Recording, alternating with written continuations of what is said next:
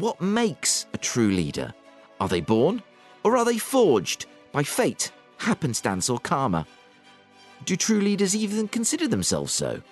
And even then, how does the East of England retain its best and brightest leaders in the face of national, if not international, competition? There was only one possible source for an answer: a mentor himself and a curator of leadership, the CEO of Nelson Spirit, Nigel Cushion, and also Charlotte Pounder, one of the future leaders whom we hope will come through our ranks and take our region forward. Well, what an auspicious day to be talking about leadership. This is the 5th of September 2022, and Liz Truss has, within the past 2 hours, been named as our new Prime Minister. But more importantly than that, we are here in the offices of Nelson Spirit in Norwich with... please introduce yourselves. Hello, Mike. It's Nigel Cushion. And Charlotte Pounder. And now, Charlotte, you've just come back off holiday, yes. And you've kind of...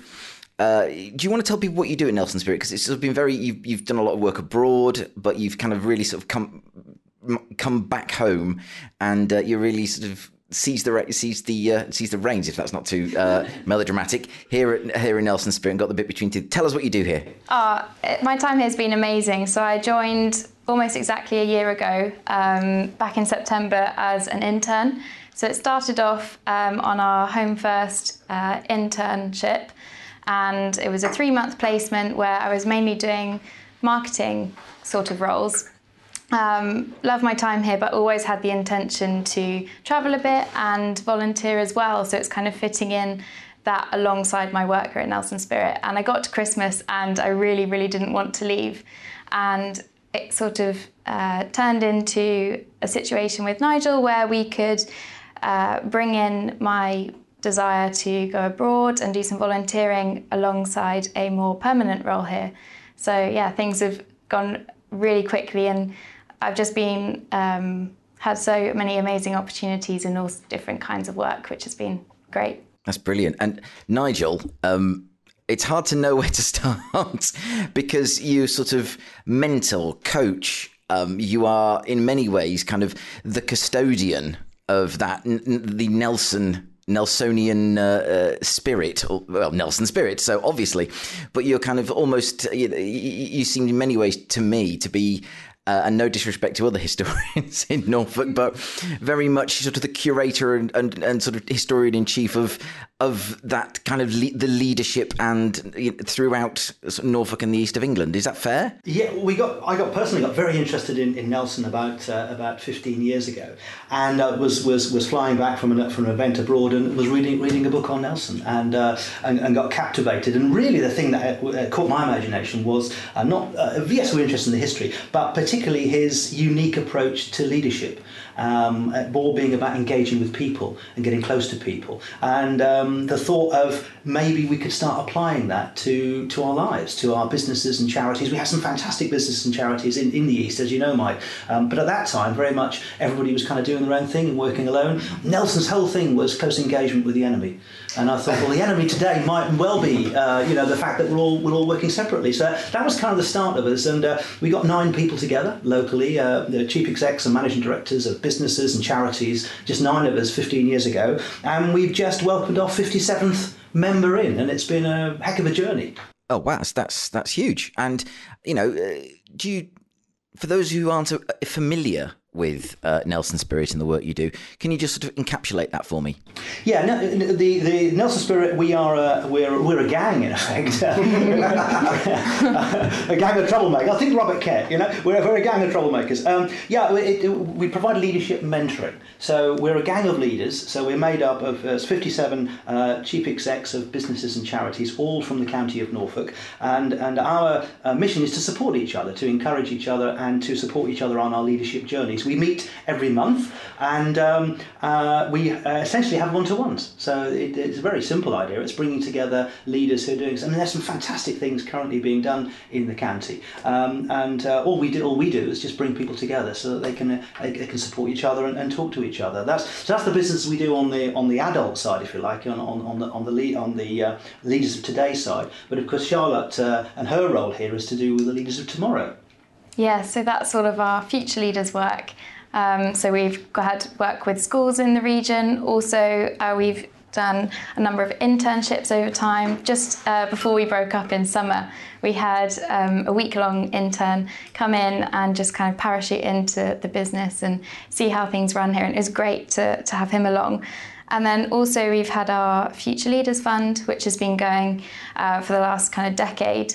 And that's where we've supported young people aged 17 to 24 who've wanted to do leadership projects abroad. For example, kind of Rally International or Projects Trust, things like that. And we've supported 55 future leaders so far.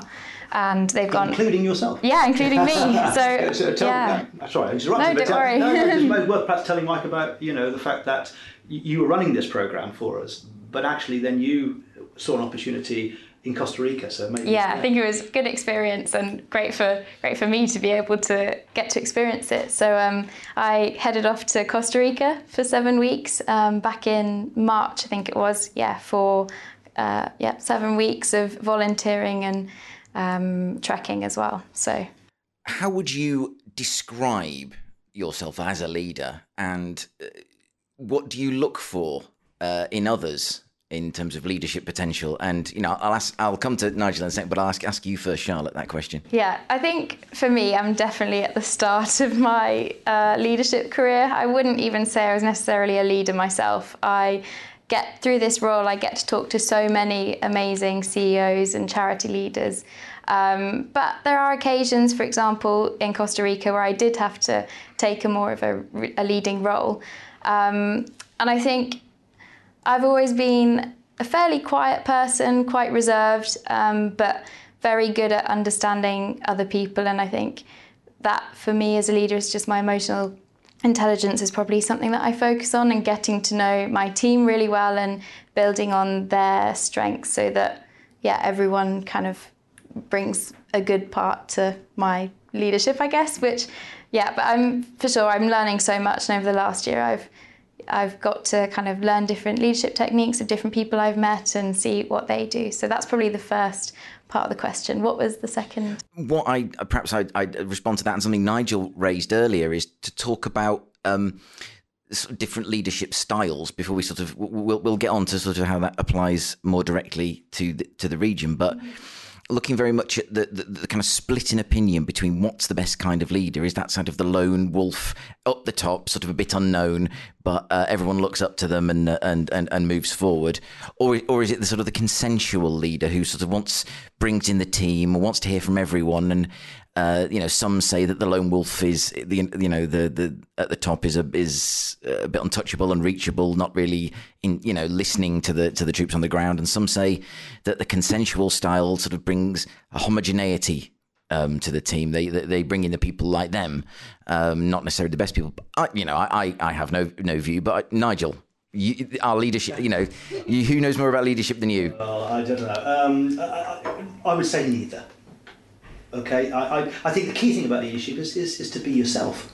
Because at the heart of leadership is getting people to want to follow you, to be inspired by you and the direction you're going in. And it's interesting, one of the things that why we were keen to engage young people, the leaders of the future in the county, in our programme, was that to expose them to the huge variety of different leaders. I think Charlotte would agree, we've over 50 leaders in the crew currently, and they're all very, very different. And I think that's the key thing about leadership. It's about being yourself, being authentic, being different. And what we're trying to do with young people is to expose them to all these sort of different types of leadership. There's no one size fits all.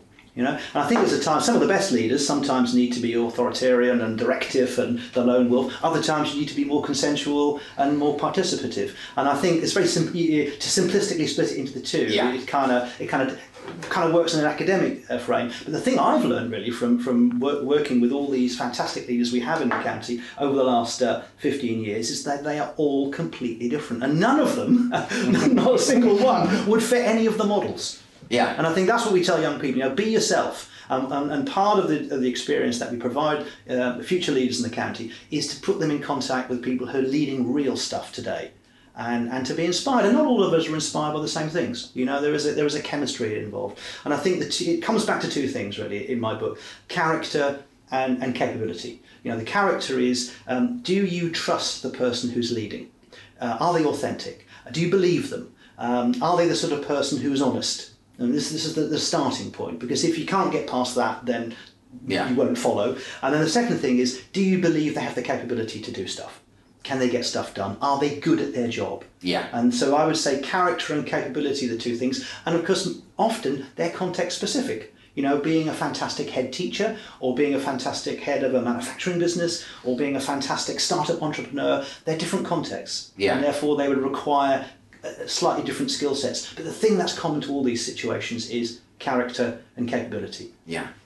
Well, let's come on to talk about sort of how we get leaders emerging in this part of the world. And I suppose what I'd say, first of all, Charlotte, is what pre-Nelson spirit was there out there to say, hey, you could be a leader and this is how you become one?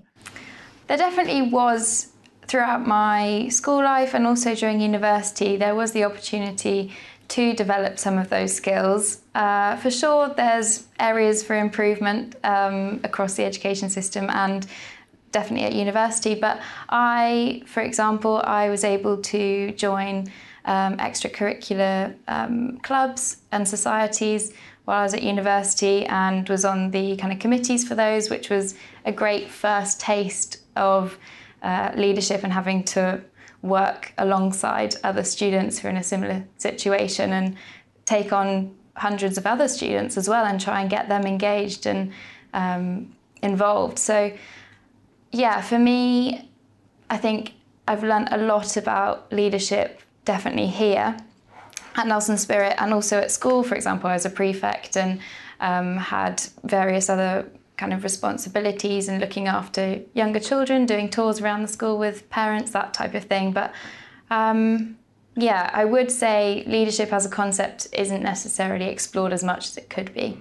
Is it a case, do you think, of being live and aware of those opportunities, like being a prefect? They're not things that are, I mean, I don't know, there wasn't that kind of thing at the school I was at, but is it a case of you get offered these things and you think, oh, that's great, and you sort of find yourself sort of stepping down that road? Or is it more of a case of you consciously set out to achieve these things and shape your conduct accordingly? Yeah, I think it's a bit of both, to be honest. I think for me, anyway, I can't speak on behalf of all people my age at all, but for me, the opportunity to, if those roles are available, then obviously that helps in the first place. Mm-hmm. But for me as a person, I knew I wanted to grow and kind of develop those skills, so I knew that that's a path I wanted to take. So I think the two kind of work together. Yeah, I'd come in on. I'd agree with that. I think you need the two. I think you need the provision of the opportunity needs to be there, and that can come from the community. It can come from business. It can come from schools. It can come from voluntary organisations. It can come from clubs and societies in your village, the hockey club or the football club or the chess club, whatever. So there needs to be opportunity. But also, I think leadership is about having a drive within yourself. I think you have to want to do it. You have to want to step forward and do it. And I think one of the things we're trying to do in schools is provide the opportunities there for the young people who want to take them. And it's not for everybody. Some people, are not up for it and don't want it. But others, many do. And what we're trying to do is to get something out there so that we can make the facility available to a wider cross-section of people. Yeah, I mean, I'll try and stop couching it in quite so binary terms. But so, Nigel, are we doing enough regionally in the east of England to nurture new leaders? And, perhaps if you know any examples of good practice, please, put them in there. Well, I mean, it's those, do we have enough days of sunshine questions, isn't it? Yes. I mean, the answer is obviously no. You'd never do enough. What I would say is, generally speaking, as a nation, we're not doing enough. I would say there are not enough inspiring role models, I don't think, for young people, regardless of what the young people want to do with their lives. And there's probably more a question for Charlotte to follow up in a sec when I've finished. That's not more a question for her. But who do we look, and who do you look up to, Mike? And who do I look up to? Who in around in the national picture, the international picture? Who do we aspire to be like? And I think most of the leaders we talk to say that there's not enough people for them to look up to. There's a general shortage of good leadership role models. How well are we doing in Norfolk and East Anglia? Well, better than the rest of the country, I would say. I would say we are. I go to far as saying a lot of the stuff that I see happening in this region is not happening elsewhere in the country, or we can't see it if it is. So I think there's loads of good stuff. For example, we were approached a few months ago by Langley School, who wanted to offer a Nelson scholarship to a young person from a state school who wouldn't normally have the opportunity to go to an independent school, and they were going to offer that free of charge, and they wanted to know whether we would help with the selection. That's turned into 4 places which have now been offered at Langley School, 2 fully funded and 2 partially funded, and the Nelson Spirit crew have kind of got involved in that, and we had some tremendous applications. We had 20 young people came through an assessment exercise, and the quality of young people in Norfolk in terms of wanting to be future leaders is incredible. So I think there's lots of exciting. That's just one example of exciting things are happening where business, charities, schools are coming together to make things happen. Interesting, a lot of this is done off the radar. You don't read about it in the press. So it's great that you're here, Mike, so we can talk about it. Absolutely. But in the kind of national press, they seem to be obsessed with the kind of negative stories and the bad news stories. But actually, what we find on the ground, all we need to do is ask a few leaders to help, and we're usually inundated with help. Particularly if we're talking about sort of helping young people on their journey. Yeah. No. Charlotte, I've talked for a long time. No. What's your thought on that? I think, it's great. I mean, I've seen kind of firsthand what other graduates have kind of gone into in the region as well, and a lot of my friends have actually come back to Norfolk and have got jobs here, and that's really great to see. And the Home First programme that we've been doing, and along with our kind of internships and young leaders work, I think it's really nice for me to connect with those people and see how good Norfolk's doing. The Home First started a couple of years ago. Yeah, I was going to come on to ask about Home First.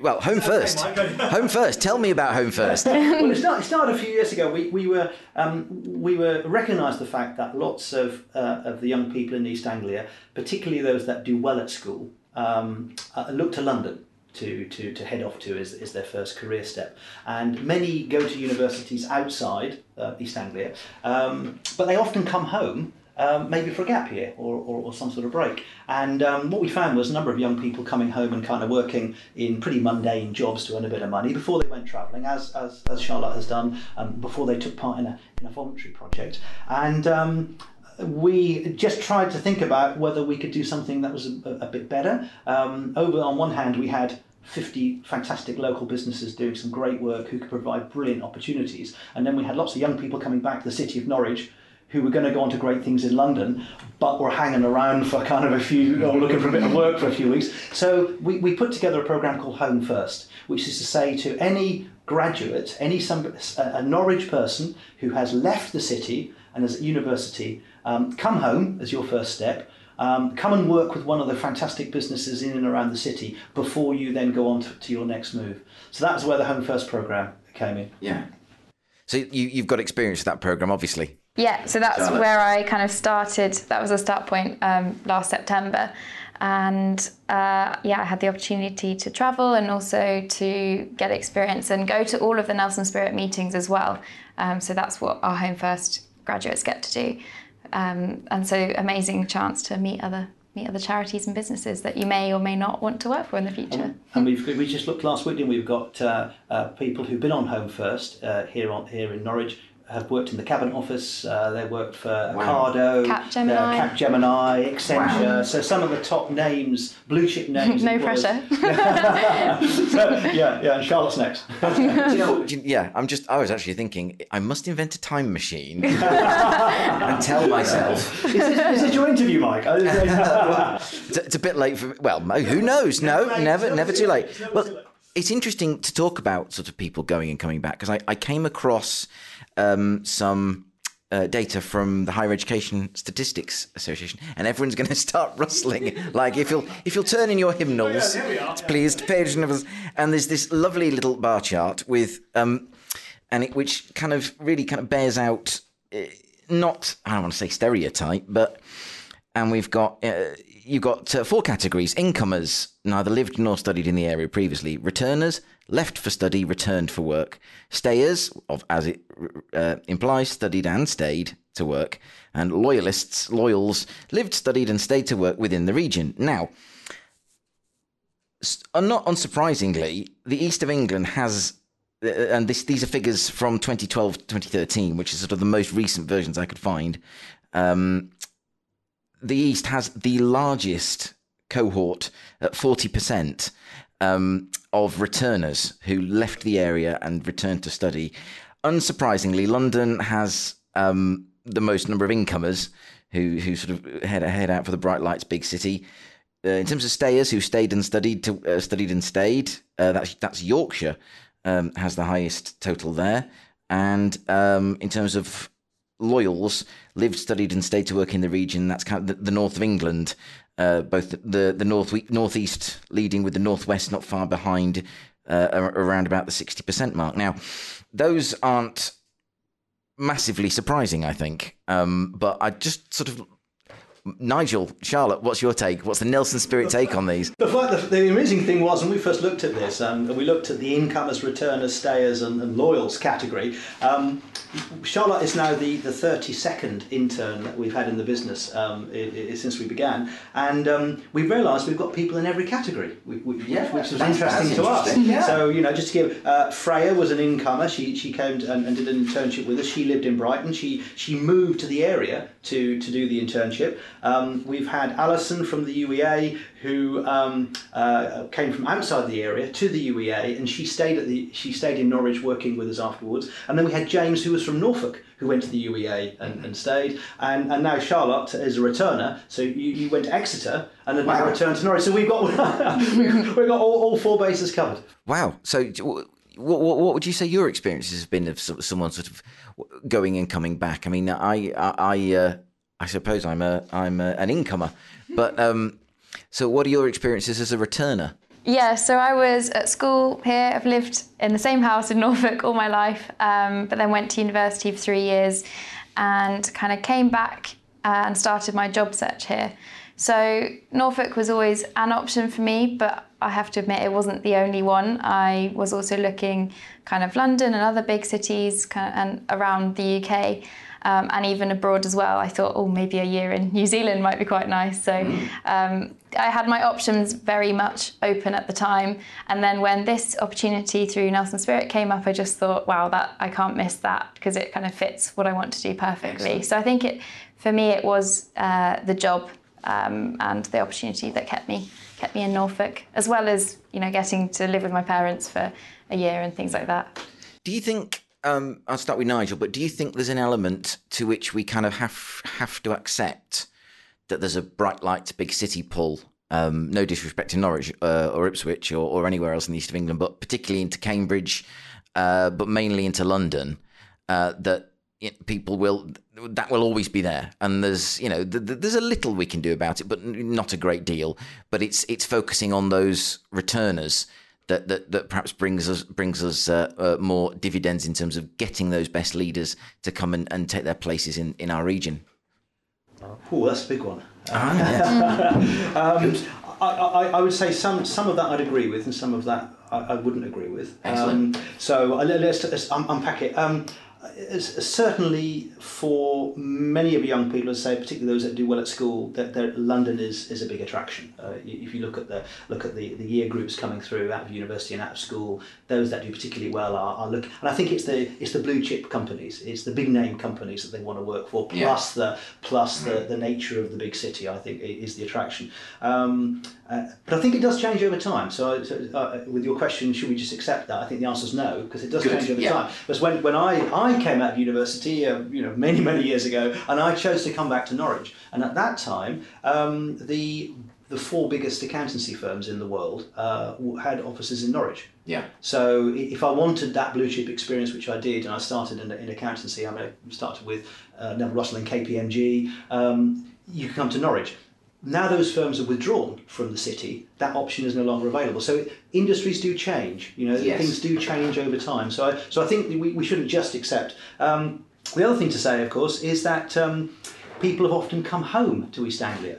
Often this has been in their 50s and 60s, and what we're now finding is people are doing this earlier. They're returning in their 40s or 30s or maybe 20s to live in East Anglia. So I think that's an interesting point. The other point would be working from home, because now we're finding people are getting jobs in London, and actually one of the great things about East Anglia is the quality of life here is fantastic. It is. And people would probably not choose to leave for the quality of life, but they would have to go for the job. Now, if you can get a job in London and live on the North Norfolk coast, maybe that's the golden ticket. So I think that's going to change, and we haven't yet fully seen how this hybrid working is going to play out. The other thing, it will be interesting to see how many young people, and we haven't got the data yet for this year, are still interested in joining the corporate life, because corporate life is obviously that is synonymous with London.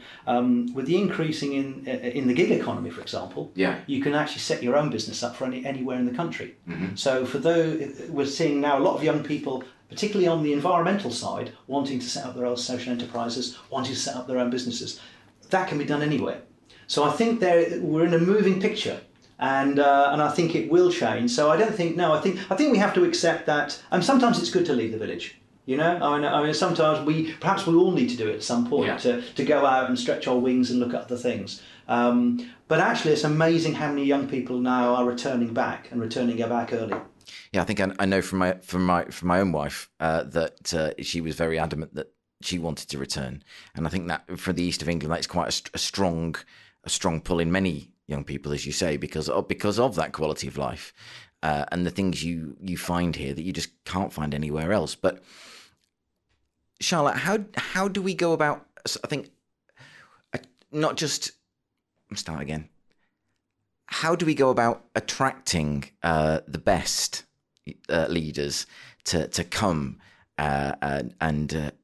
and make their careers in the east of England? Let's sort of say we're not necessarily just focusing on growing our own, as it were. How do we tempt, do you think, people to come in and be part of it? I think obviously I can only speak on behalf of myself, and obviously there's a lot in the east that is very attractive to young people and to kind of who want to work here and spend their life here. But for me, I think the 3 most important things are working in an exciting and challenging role. So the role and the job itself needs to be, have development opportunities, and then secondly, it's also the people that I want to be working with. Maybe this is not very specific to the East, but I need to be working in a kind of supportive team and people around me who will motivate me, and also colleagues that I can have fun with and bounce ideas off. So the context of where I'm working is probably one of the most important things to me, alongside kind of company values and ethics. And I think that's becoming increasingly important, especially amongst my generation. I think so many of my friends are kind of looking into ESG and seeing what the company culture is as opposed to where it is. So maybe if the East kind of focused more on that, then maybe that's how we can attract more people over. I mean, I think it's a very interesting point. Nigel looks poised and ready. Yeah. Wow, can I come in? Yes, of course.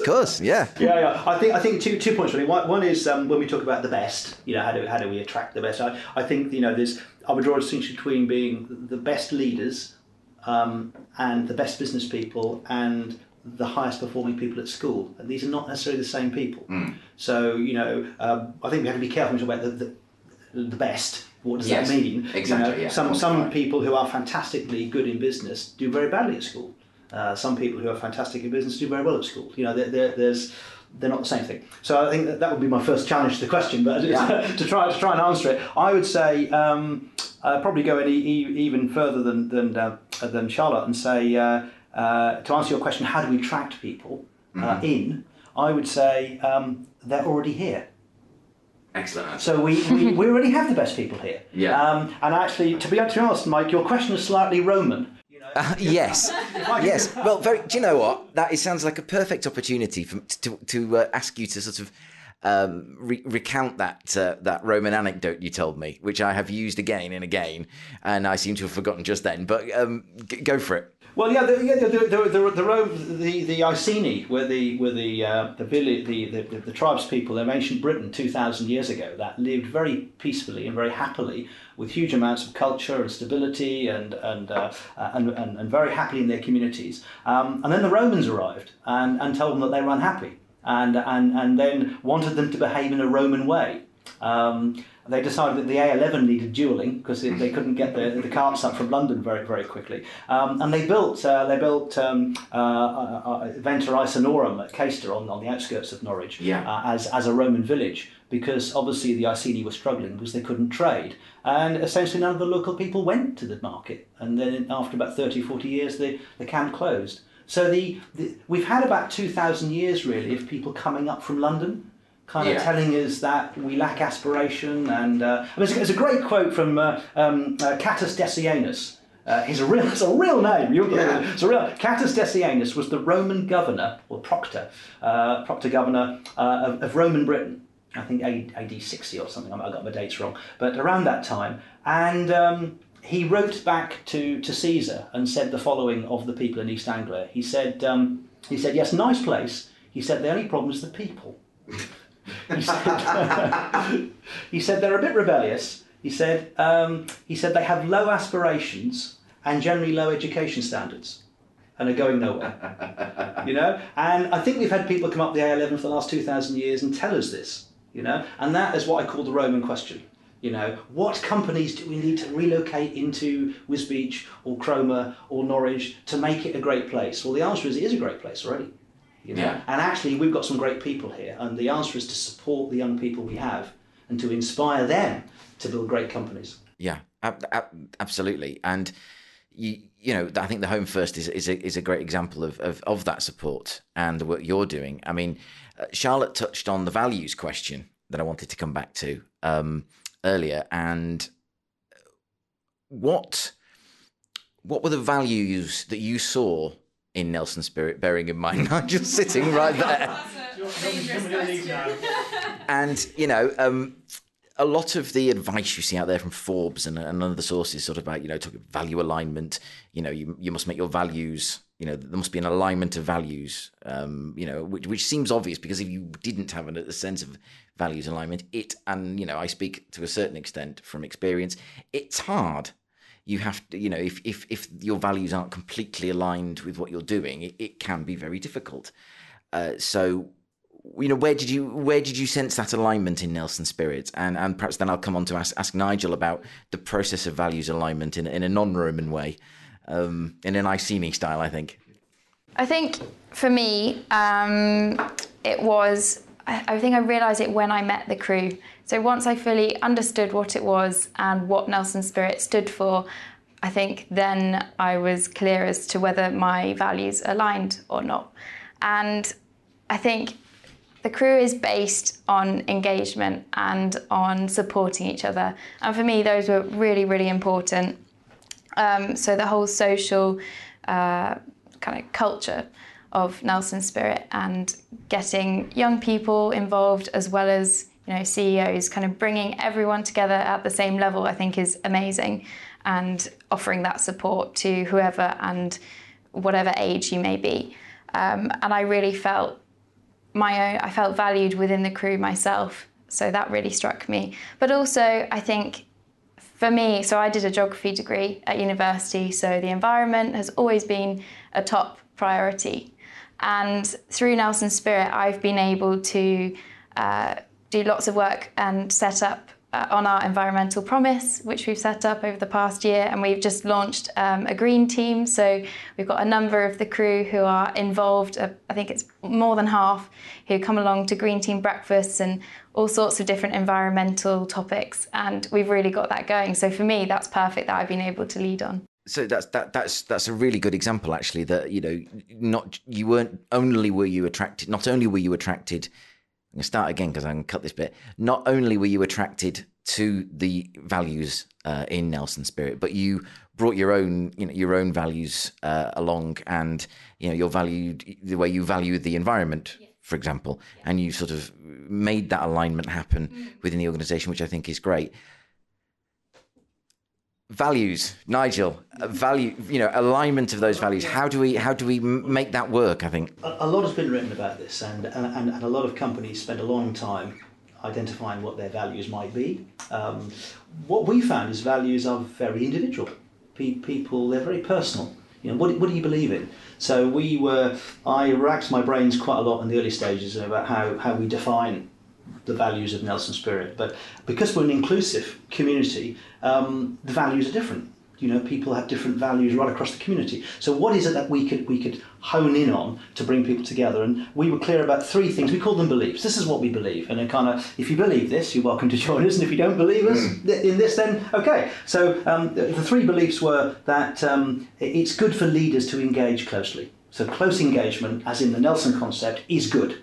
Yeah. It's good for you as an individual leader, it's good for your business or charity, and it's good for the community. That was our first belief. Our second belief was that helping others is one of the best ways to grow yourself.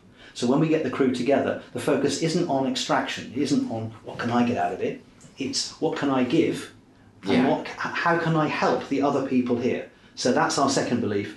And our third belief is that we feel it's the duty, again a Nelson word, we feel it's the duty of the leaders of today to support the leaders of tomorrow.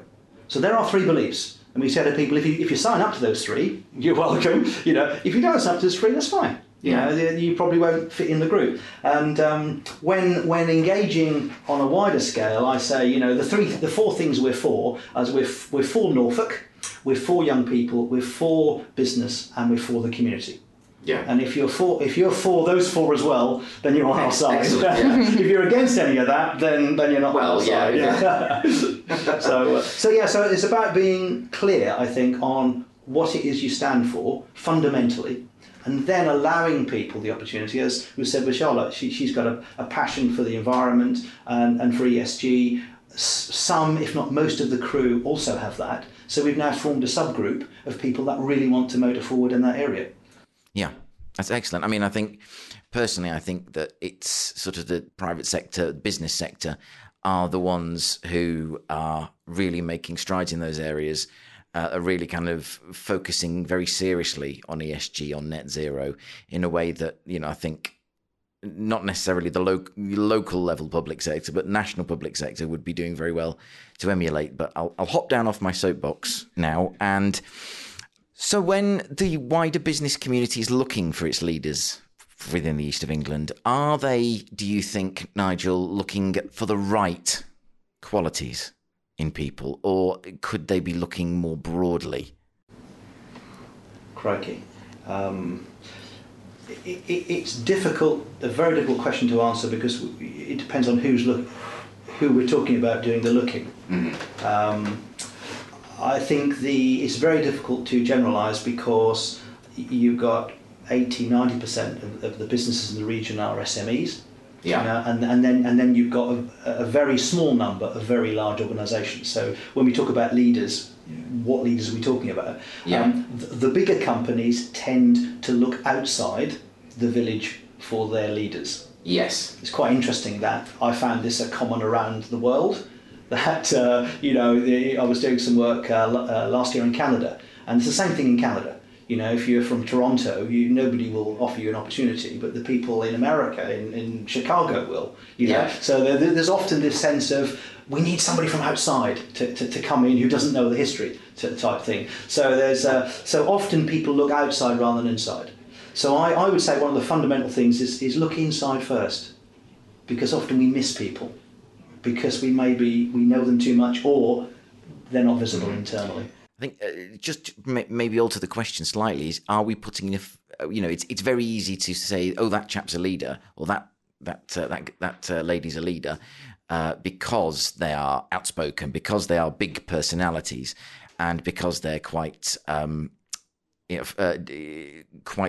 decisive and clear in what they want to happen? And are we placing too little value on soft skills, on having that integrity, that core, that, someone might not be, fill a room with their personality, but they still might be very clear-headed about what they want to do and able to softly bring people along. Yeah, I think in the public narrative we use the words interchangeably, which is not helpful. So we often say leader when we mean entrepreneur, and sometimes we mean business person, and sometimes we mean celebrity, and sometimes we mean big character. And we use these. The interesting thing at the moment is the difference between being a leader and somebody who holds a leadership position. So this is an interesting piece of research, Mark, maybe worth sharing at this point, that we did within East Anglia, and we asked people, who inspires you as a leader? And we gave people 4 categories. We said, people in leadership positions, like Prime Minister, head of the Bank of England, head of the European Union, or whoever, people, head of the county council, people in leadership positions was category 1. Category 2 was famous people, but people who are not in leadership positions, so celebrities, footballers, whatever. Category 3 was friends and family, and category 4 was work colleagues. And we asked people to say where they got their inspiration from. Okay, Mike, I'm putting you on the spot now. Right. I'll now announce it. What do you think? How did people go?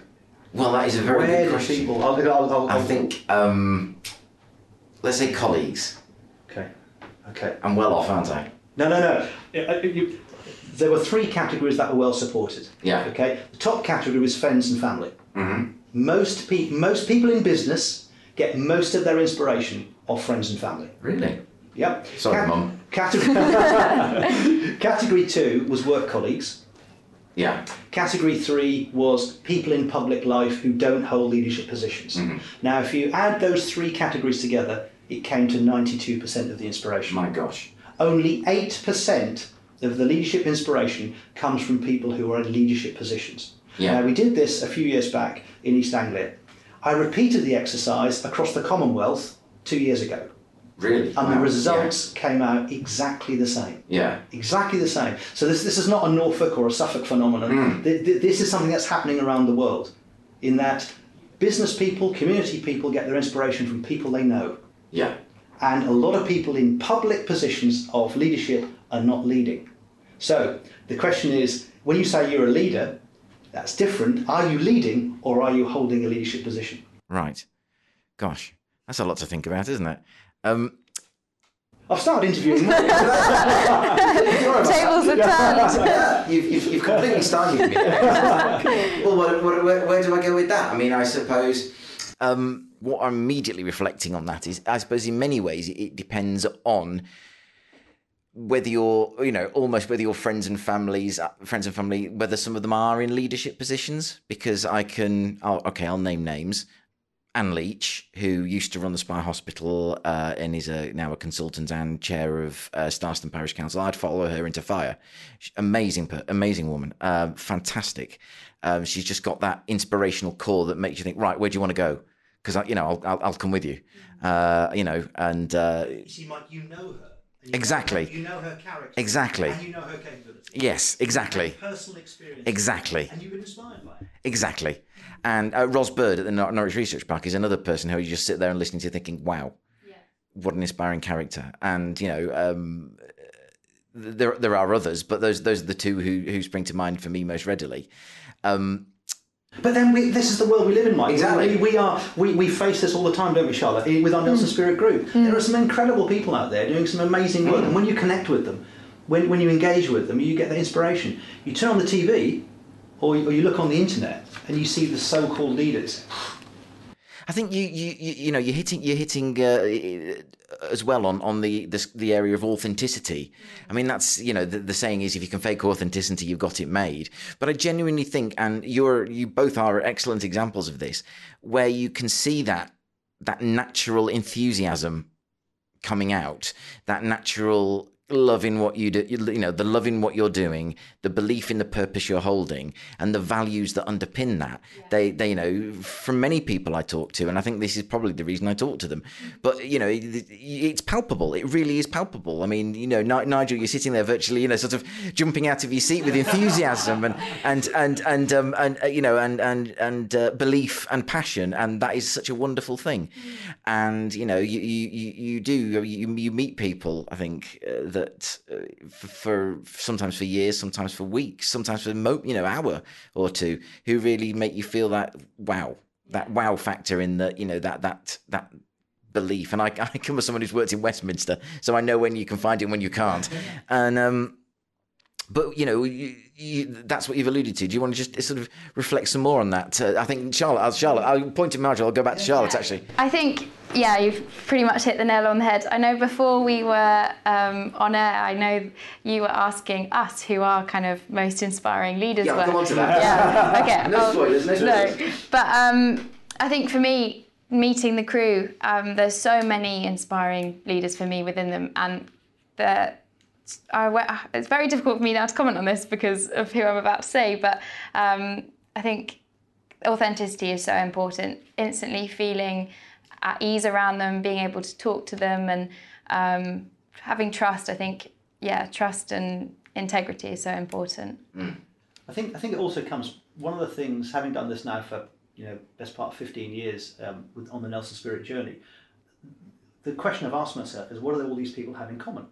What is leadership? And apart from the two C's, kind of, but they're all so different. But I think there is one kind of torch that shines bright and shows the path for all leaders, and that is the sense of higher purpose. Yeah. The sense of they're in it not for themselves, but in order to achieve something that's bigger than themselves. And I think people can sense that. I mean, you see the two examples you mentioned there, Mike. We know both as individuals, and you're spot on. They are people who shine that light, and other people can see it, and you can't fake it. No, politicians try to, but people can sense it. And I tell you, young people are particularly good at sensing that. As we get older, perhaps we become less good at it, but young people can sense it. And we're born with this intuition, I think, of knowing whether somebody is doing it for themselves, or are they doing it for a greater purpose than themselves? Yeah, I mean, absolutely. I mean, I think now is a good point to visit that question that I kind of posed to Charlotte and Nigel via email, which was excluding, for Charlotte, you're not allowed to pick Nigel, and Nigel, Nigel, you're not allowed to pick Nelson. Okay. So, Charlotte, can you name for me some? They don't have to be, personally known to you, but you're the leader you sort of most identify with, who you really interested in following, who are really keen to follow. So it was a difficult question for me. I did think through celebrity names and kind of people throughout my childhood who have been, I think, who I've looked up to over time. But for me, it did kind of boil down to someone who I knew personally. I think, yesterday I was doing a half marathon for Little Lifts, and their founder, Owa Hackett, she's absolutely brilliant, the most charismatic and inspiring person I think that I've met. And for me, doing a half marathon was a bit terrifying, and I thought, no, I can't really do that. It's not something that I was looking to. But when I met Owa at a Nelson Spirit meeting back in November, I got chatting to her, and then she told me her story about how she set up Little Lifts and was diagnosed with breast cancer at the age of only 28. So I'm 23 now, so that's not even a big difference in age. And for her to turn something so life-changing into something so positive by setting up Little Lifts, and then getting a great team around her of volunteers and people who want to support her, I just thought, this is amazing, and I want to do something small that can help. So forgive me, because I'm really interested to unpack that a little, because once you'd met Owa and you'd sort of committed to the half marathon, was there an element to which is, I have to get this done for Owa, I have to sort of show Owa that, or do this for Owa? you think? Definitely, yeah, for sure. I mean, I couldn't let her down. Exactly. Yeah. Yeah. I think what I was groping for was you didn't want to let her down, and so was that a kind of a motivation as obviously keeping you going on Definitely, yeah, and just kind of thinking about so they support. They provide care packages for patients going through chemotherapy or radiotherapy. So it's always been a cause very close to my heart. I knew lots of people in my family and friends have had cancer, and I just think their message of a little kindness can go a long way. That really kind of struck me, and I just thought, oh, that's amazing, and just what Nelson Spirit's about as well. And I think, yeah, that's really good. I won't break into my sort of wobbly rendition of "Try a Little Kindness" by Glenn Campbell. But go on. No, thank you. No, thank you. Remind us of. No, I know. Pardon? That's who you remind us of. Thank Glenn you. Campbell. Thank you very much. Nigel. Oh, but I've put him on strike. You've been absolutely brilliant at putting me off my stride. I'm used to it. Which is never very confident at the best of times. But Nigel, Yeah. your ideal leader, that inspires you, and we're not allowed to name Nelson. Okay. I think for me, having been now doing this for, I'm in my 50th year now. Looking back, my first leadership experience was as a Cub Scout. Yeah. At the age of 9. Wow. And it fascinated me as to why some boys at that time were getting responsibility, and I looked up to a guy called Des who was 13. He was really old. Yeah. And I respected him for who he was and what he was doing. And since that moment, I've kind of been really interested in leadership and why some people are respected and others aren't, and how you get things done through leadership. But the person I'm going to choose was back then was my old Cub Scout leader, a lady called Ivy. Fantastic. She was a spinster. Mm-hmm. She was overweight. She wore really raggy clothes, and you wouldn't regard her as an archetypal leader, but she was brilliant. She was absolutely amazing, and she made me and lots of other people feel confident in ourselves. Yes. And that was the first time I think somebody outside the family had actually shown some confidence in me, had supported me, had backed me. And if I can, just give one little story as to how this sort of developed. I do a lot of bit of speaking now, as you know, Mike. And back then, when I was 9, I was petrified about having to say something in front of the rest of the pack. And she asked me one week if I'd do the prayers. And I remember standing there with a piece of paper in my hand, physically shaking, because I was so nervous to speak in public. And afterwards, she smiled at me and nodded, after I'd delivered the prayers. And the next week she said, would you do the prayers again? And I've written either A or B. Which one would you like to do? So I read it again. This time I wasn't quite so nervous. And then the third week she said, I've got some ideas on what you might do for the prayer. And could you construct your own prayer around these ideas? Yeah. And then a few weeks later she said, I haven't had time to do the prayer. Can you do it? And I stood up and did it. Yeah. And I realised I'd gone through my first leadership development programme. Yes. Somebody gave me confidence and encouragement, and suddenly I was speaking in public with confidence in a matter of weeks at the age of 9. Yeah. And it was all about me, not about her, as far as she was concerned. And that's something that stood with me for a long time. Leaders actually often don't step forward. Yeah. The best leaders get you to step forward. Exactly. And that's why she would be my number one. Yeah, I think that's important too, and it's important to, I think, always recognise your team and make sure when you're in kind of that mid-tier leadership role that you kind of say, it's my team. My team deserve that credit. There they are. That's what they've done. Sue did this, Graham did that, and that's where the credit lies with those guys. You're so right, and you've again put me brilliantly off my stride.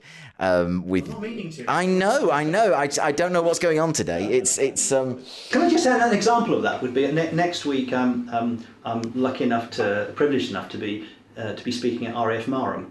Oh, wow. On their Battle of Britain evening. Battle of Britain's always been of interest. One of the things I speak on is history and leadership. and they've got a Battle of Britain dinner, and it's on the 15th of September for the officers' mess at Marham. And one of the things that came out of my research preparing for this over the weekend was the point you just made. During the Battle of Britain, a lot of the commanders, the most successful commanders, spent a lot of their time making sure their personnel and the pilots were looked after. Yeah. As opposed to looking after the politicians. You know, and that looking after your people, making sure your people are well serviced and are healthy, is a timeless leadership skill. Yeah. And I'm going to be talking about that next week. Yeah, and sticking your neck out in many ways. And taking people on often. Taking people on up the line who have more power than you. Yeah. And defending your team against people in authority. Yeah, I mean, it's interesting we're talking about now the RAF and the Battle of Britain, because ironically, my GCSE project was, and this is probably where this whole podcasting thing initially came from, was a one-man, one-boy audio drama of Hugh Dowding, who was commanding a fight. Commanding fight. You know, I called the piece "That Damned Obstinate Scot," which I believe was how he was referred to by some of his colleagues, and how he stuck to his guns and a belief in, you know, the way to fight the Battle of Britain, and, you know, despite all the pressure he was coming under to change tactics. And I just remember creating this kind of booklet to go with it, because oh dear, and I'm not sure any copies of that still exist, because I was doing I'd love to read it. no, it's here. It's audio drama. I think on a cassette that I would use my father's keyboard to do the sound effects of planes and dogfights and what have you. So yes, unfortunately, I don't think any copies still remain, and but it's a very interesting topic, and it's. Dowding is a fantastic example. He is. You know, an example of that would be he insisted on pilot rotation. Yeah. That the pilots be taken out of the line and rotated round and rested, etc. Yeah. And there was political pressure to not do that. And he fought the Spitfire Mark II had a mirror attached to it, because the Mark I's didn't, and that was because the pilot said that it was needed, and he pushed that through fast. There's all sorts of examples of him actually looking after the pilots, and really one of the three people who we owe the Battle of Britain and really the security of the Western civilization to. I'm going to give you this. This is. I've taken this from Stephen Bungay, who's a historian on the Battle of Britain. It's not mine. It's his, and he likens it to Excalibur from Camelot, and. Dowding's design of the fighter command defence system, the integrated defence system that Dowding put in place, including radar and the sector stations and the observer corps and all the information coming back, was revolutionary for its time. And Bungay's called that Excalibur. So that was the weapon that was needed to defeat the enemy, the dragon. The other two people are Churchill and Keith Park. Yes. Churchill, by giving permission to use Excalibur, and Park for wielding Excalibur so expertly during the battle. Was he a Kiwi, Park? He was. Very good. Yeah, he was. Yes.